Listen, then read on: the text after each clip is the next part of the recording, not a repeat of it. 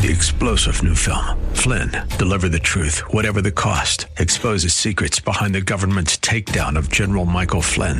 Flynn knew what the intel world had been up to. He ordered the first audit of the use of contractors. This set off alarm bells. He told the truth. He was the most dangerous person for Donald Trump to hire. They had to get rid of Flynn. Flynn, deliver the truth, whatever the cost. Available now. Watch it today. Go to salemnow.com. salemnow.com.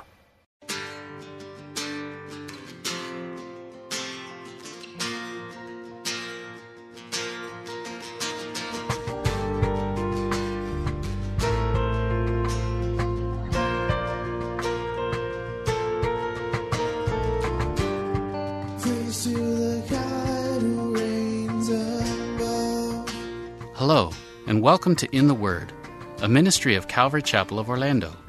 We hope that God speaks to you today as we continue our study verse by verse, chapter by chapter through the Bible, with Senior Pastor Will Ramirez. Today, as we continue our study in the book of 1 Samuel, David and Jonathan devise a plan to test Saul's true intentions. We'll pick it up in 1 Samuel chapter 20, verse 18. The title of the message is, A Disappointed Heart.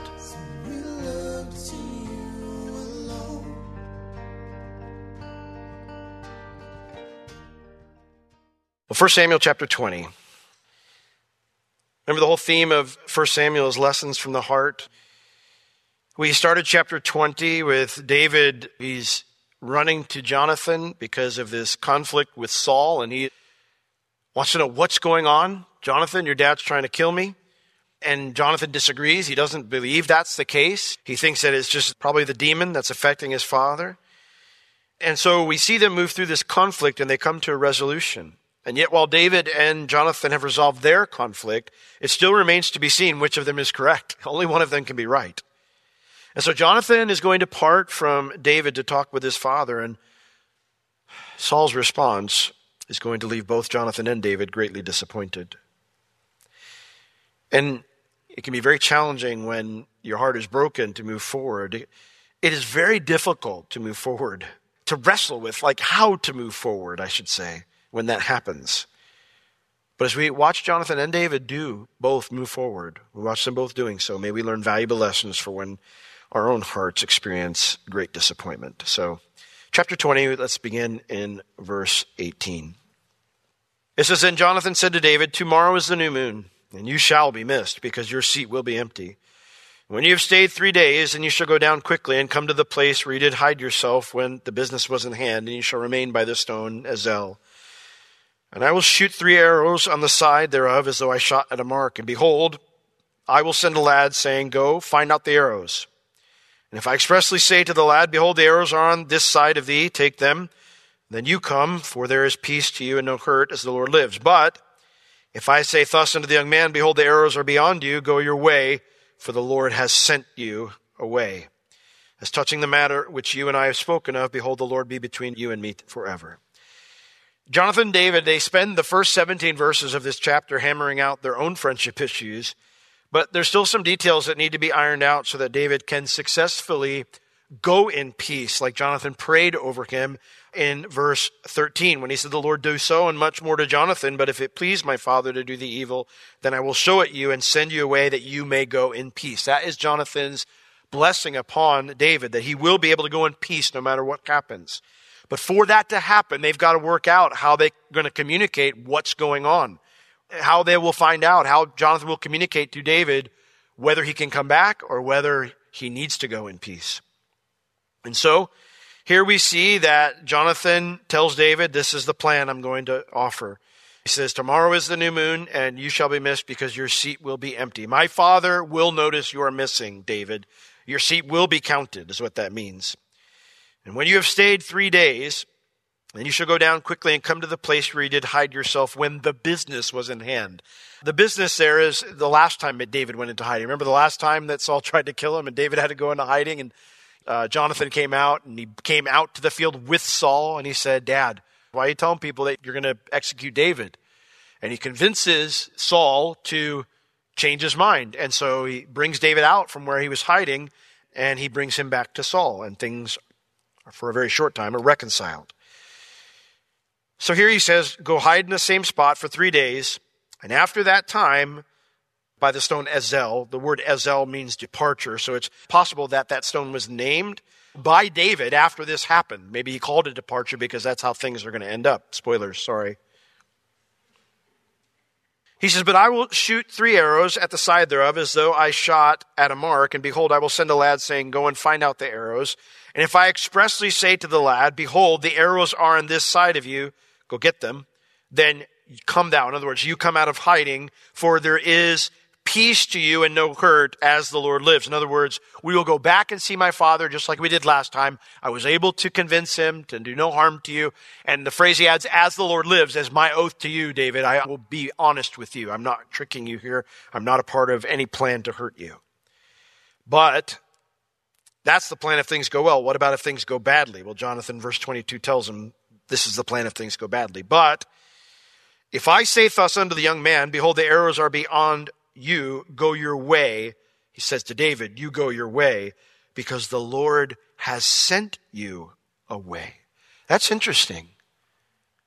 Jonathan reminds David that the Lord is still in charge, even though David's going to be a fugitive. You might be saying, how can it ever be God's will for me to be a fugitive? How can it ever be God's will for something like this to happen to me? But Jonathan understood that even though we don't always understand why the Lord allows things into our lives, that if he has allowed it to happen, if it happens, he's allowed it to happen.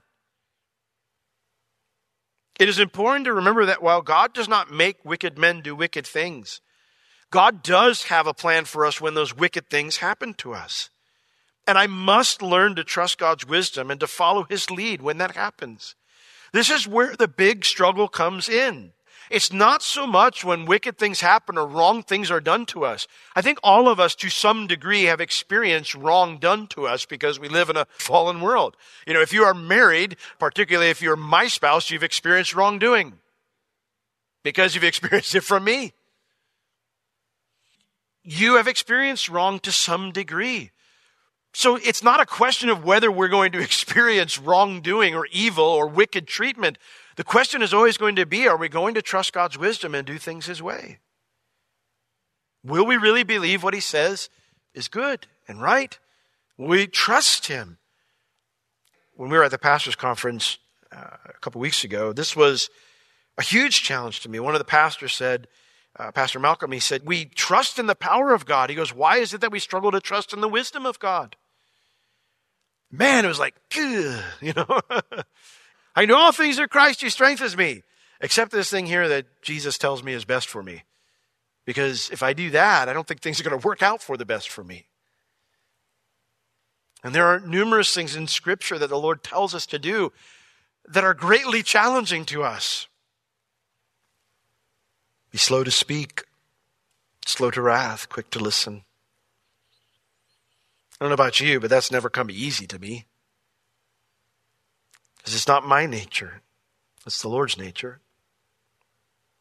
As Jonathan says to David, go your way, for the Lord has sent you away.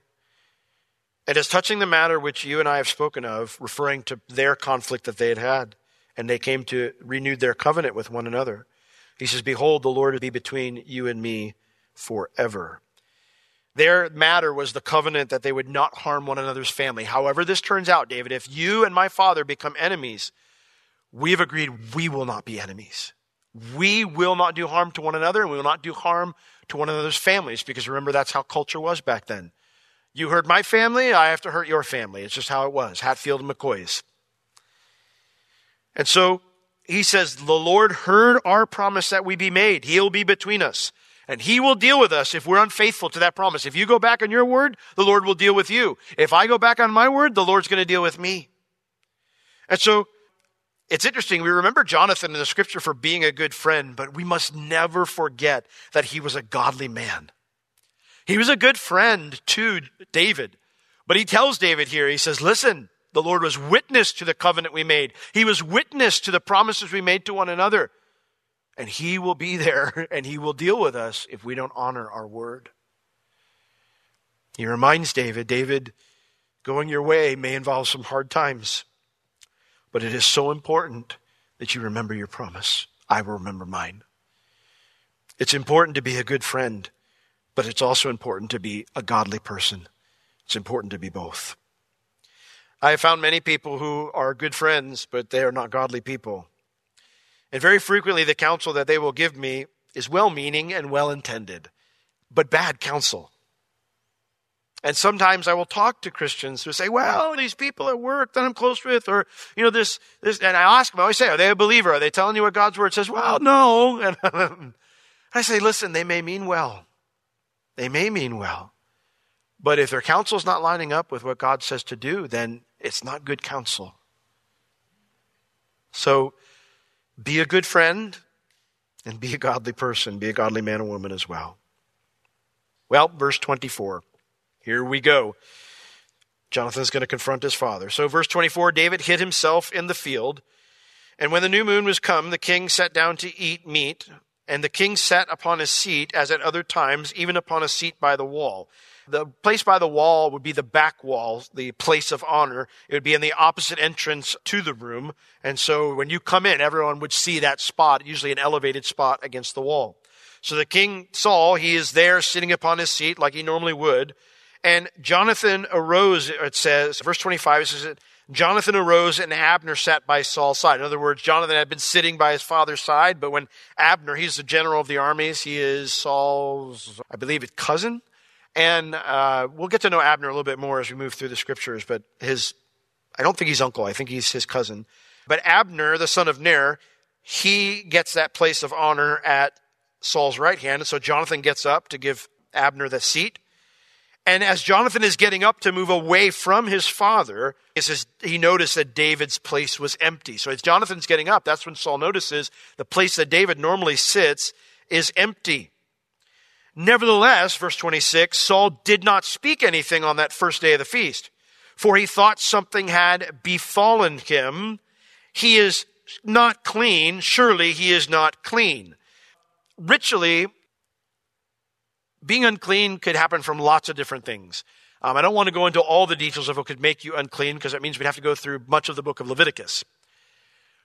But based on certain things that would make you unclean, ritually unclean, it didn't mean that you had leprosy or anything like that. That was a different kind of an unclean. But ritually unclean meant you couldn't come to the tabernacle. You could not come and worship. You were not supposed to be in contact with others for 24 hours because you would become unclean if you did so. In Leviticus 22, verses 3 through 7, it states this 24-hour period where you need to be separate from everyone else. In Leviticus 22, verse 3, it says, Say unto them, whomsoever he be of all your seed among your generations, that goes unto the holy things, which the children of Israel hallow unto the Lord, that they set apart, offer to him. Having his uncleanness upon him, that soul shall be cut off from my presence. I am the Lord. When a man soever the seed of Aaron is a leper, or has a running sore, running issue, you don't want to go back there. That was a rough sermon. He shall not eat of the holy things until he be clean. And whosoever touches anything that is unclean by the dead, or of a man whose seed goes from him, or whosoever touches any creeping thing whereby he may be made unclean, or a man of whom he may take uncleanness, whatsoever kind of uncleanness he has, it doesn't matter. The soul which has touched any such thing shall be unclean until the evening, until 6 p.m., shall not eat of the holy things unless he wash his flesh with water. And then when the sun is gone down, so when it's the next day, he shall be clean and shall afterward eat of the holy things because it is his food. So it's not that they couldn't celebrate, they just needed to wait 24 hours. And so Saul's thinking in his mind, he's like, well, where's David? Surely he must be, that's the only reason he wouldn't be here. He's got to be ritually unclean. He's taking a 24-hour break. It's a bit odd to me that Saul sent soldiers to come kill David. He went himself to go kill David, ends up preaching a sermon, tearing his clothes. At the very least, Saul's an emotional wreck who can't make up his mind in David's eyes. And it's a bit surprising to me, a bit odd to me that the only reason he can come up for David's absence is, well, he must be unclean. Well, hey, Saul, do you think maybe it's because you tried to kill him? Nah, that can't be it. Perhaps Saul even thought that ripping his clothes and prophesying, that should have convinced David that David was safe. Perhaps Saul had even deceived himself into thinking he dealt with his sin. I don't know why Saul thought this way. But I will say this to you. when I'm not right with the Lord, my thinking is usually quite off. When I'm not right with the Lord, my thinking tends to be off. I tend to read situations incorrectly. I tend to assume things that are the farthest thing from the truth. And I make decisions based upon unsound thinking. So Saul, he can't figure out why David's not there. He must be unclean. So verse 27, the next day, it says, nevertheless, Saul didn't say anything. Verse 27, it came to pass on the morrow, which was the second day of the month, that David's place was empty again. He's not there again. And so Saul says unto Jonathan his son, wherefore, which means why comes not the son of Jesse to meat, to eat, neither yesterday nor today? If he was unclean, 24 hours should have been enough. Why isn't he here tonight? Why wasn't he here today or yesterday if he's not unclean? And so Jonathan answered Saul, verse 28. He says, David earnestly asked leave of me to go to Bethlehem.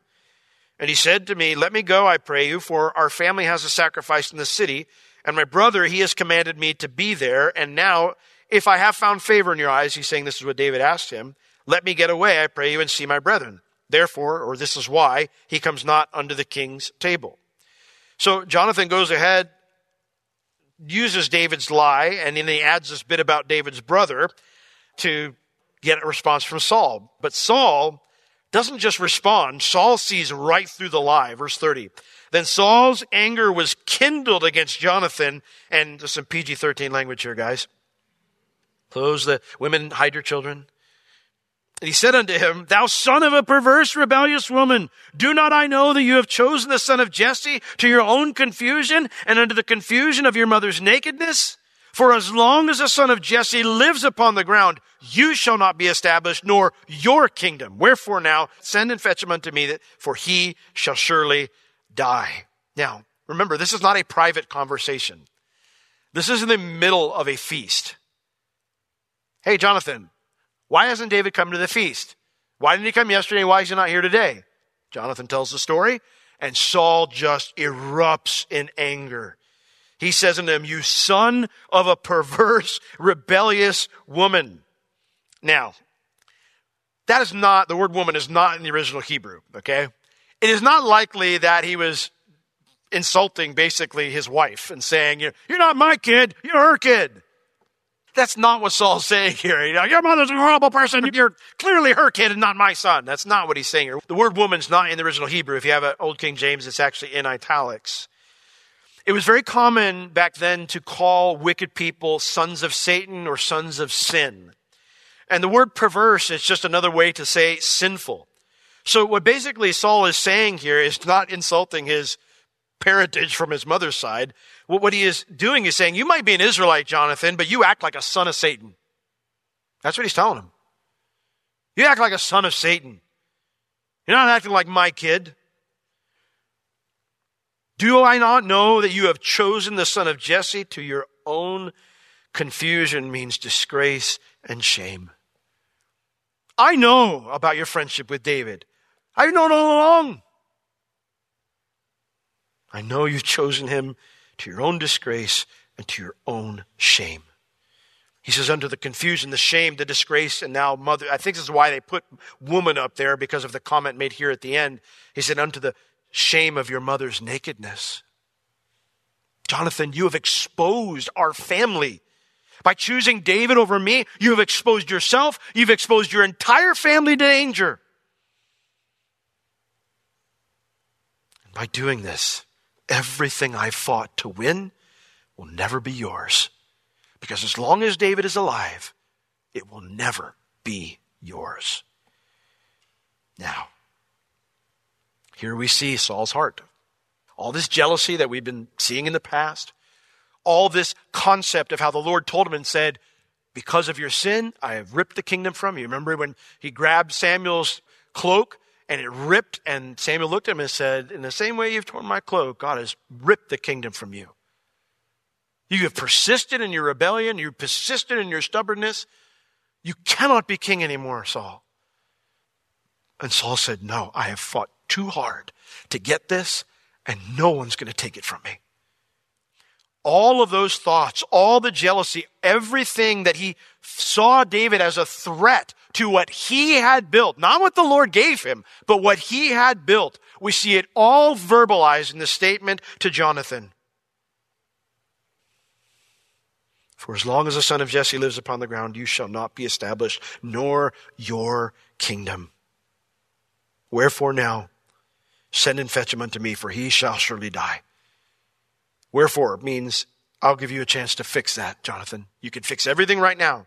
You go get David and you bring him here. I know you know where he is.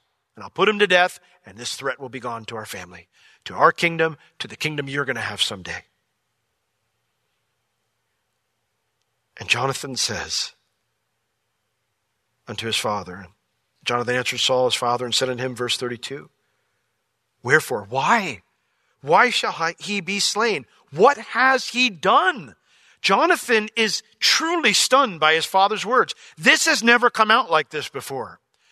Saul had said, we got to kill David, but Jonathan had convinced him otherwise. This is wrong, Father. This is sin for you to do this. He has done nothing wrong. And so Saul changed his mind. And so he really believed that it was just all these circumstances that had influenced his father in a way that he had convinced himself that this had to be done. And so he's stunned at this confession. Jonathan really believed that David had overreacted or misunderstood somehow. And now that it's out there, Jonathan's asking why. Why? What has he done? Like Jonathan had in the past, he confronts his father's sin by asking what wrong David is to be executed for. Dad, you don't just get to kill people whenever you want just because you're king. And Saul's response is, watch me. Look at verse 33. And Saul cast a javelin at him to smite him, whereby Jonathan knew that it was determined of his father to slay David. Whatever shock Jonathan was in at that moment, whatever confusion was in his mind, whatever he didn't understand, everything became crystal clear in the moment the spear came hurling in the air towards him. That his father truly believed he had the right to kill whoever he wanted, whenever he wanted, whether wrong was done or not. And so Jonathan, verse 34, he knows David is right and there could be no reconciliation. And so, verse 34, Jonathan arose from the table. It says, in fierce anger. It means with face flushed, his nostrils flaring. Jonathan is livid. And he did eat no meat the second day. He couldn't stay a moment longer at the feast. For he was grieved for David because his father had done him shame. While Jonathan's anger was certainly a match for his father's, it was a different kind of anger, though. The word grieved means to be distressed. And he was distressed because Saul's very public words, his public accusation that David wanted the throne, he knew that David would never be the same. His life would never be the same after that. He was angry because he was brokenhearted for his friend. Jonathan knows it because Saul has humiliated David by calling him a rebel in front of everyone. David, as much as he might try to clear his name, won't be able to do so, not in a way that Jonathan hopes for. So Jonathan was angry because of the wrong his father had done, certainly, but he was distressed because how was his innocent friend to have any kind of life as a public fugitive? And I imagine his heart was equally devastated for his father. Jonathan wasn't a fool. He never ignored his father's faults or his father's sins. But he'd seen good things too, hadn't he? Surely there's some desire to serve the Lord, even though there's some of these bad choices. Whatever good things that Jonathan saw, he realized that's not going to weigh in here. This was horrifying to him. If you've ever had someone you loved or respected do something awful, you know what that feels like. It's a great betrayal. It wasn't just that they did wrong, but they were so selfish they didn't think about how that wrong would affect the people who love them the most.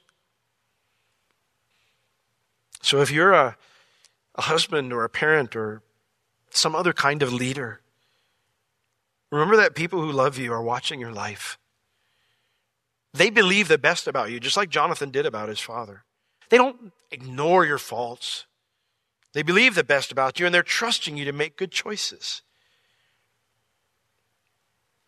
If you're in one of those roles and you're making selfish choices, I urge you to repent. Because one of the biggest lies out there is that my sin just affects me. That's not true. Our sin affects everyone around us. Sometimes it wounds people very deeply. This has been In the Word with Pastor Will Ramirez, a ministry of Calvary Chapel of Orlando. You can listen to all of Pastor Will's sermons and find other valuable resources online at www.calvarychapelorlando.com or on the Calvary Chapel Orlando app, available on iTunes and Google Play. If you have any spiritual or physical needs, please contact us. We would love to pray for you and assist you in any way we can. You can reach us at 407-523-0800 during our office hours, Tuesday through Friday, 9 a.m. to 4 p.m. Thank you for joining us today. We will see you next time as we continue to learn, walk, and live in the Word.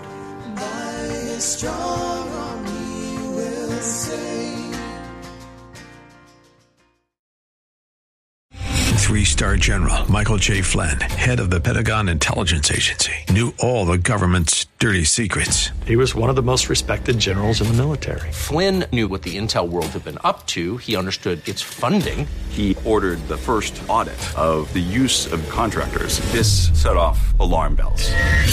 The explosive new documentary, Flynn, Deliver the Truth, Whatever the Cost, uncovers the facts behind this scandal. Flynn told the truth. He was the most dangerous person for Donald Trump to hire. I find out the worst enemy that I'm going to face in my life is right here in America. They took my assessment and they wanted me to change it. And I was like, I'm not changing it. They had to get rid of Flynn. With in-depth interviews, archival footage, and never-before-seen personal records of the man behind the headlines. I just felt like I was drowning. Flynn, Deliver the Truth, Whatever the Cost. Available now. Watch it today. Go to salemnow.com. salemnow.com.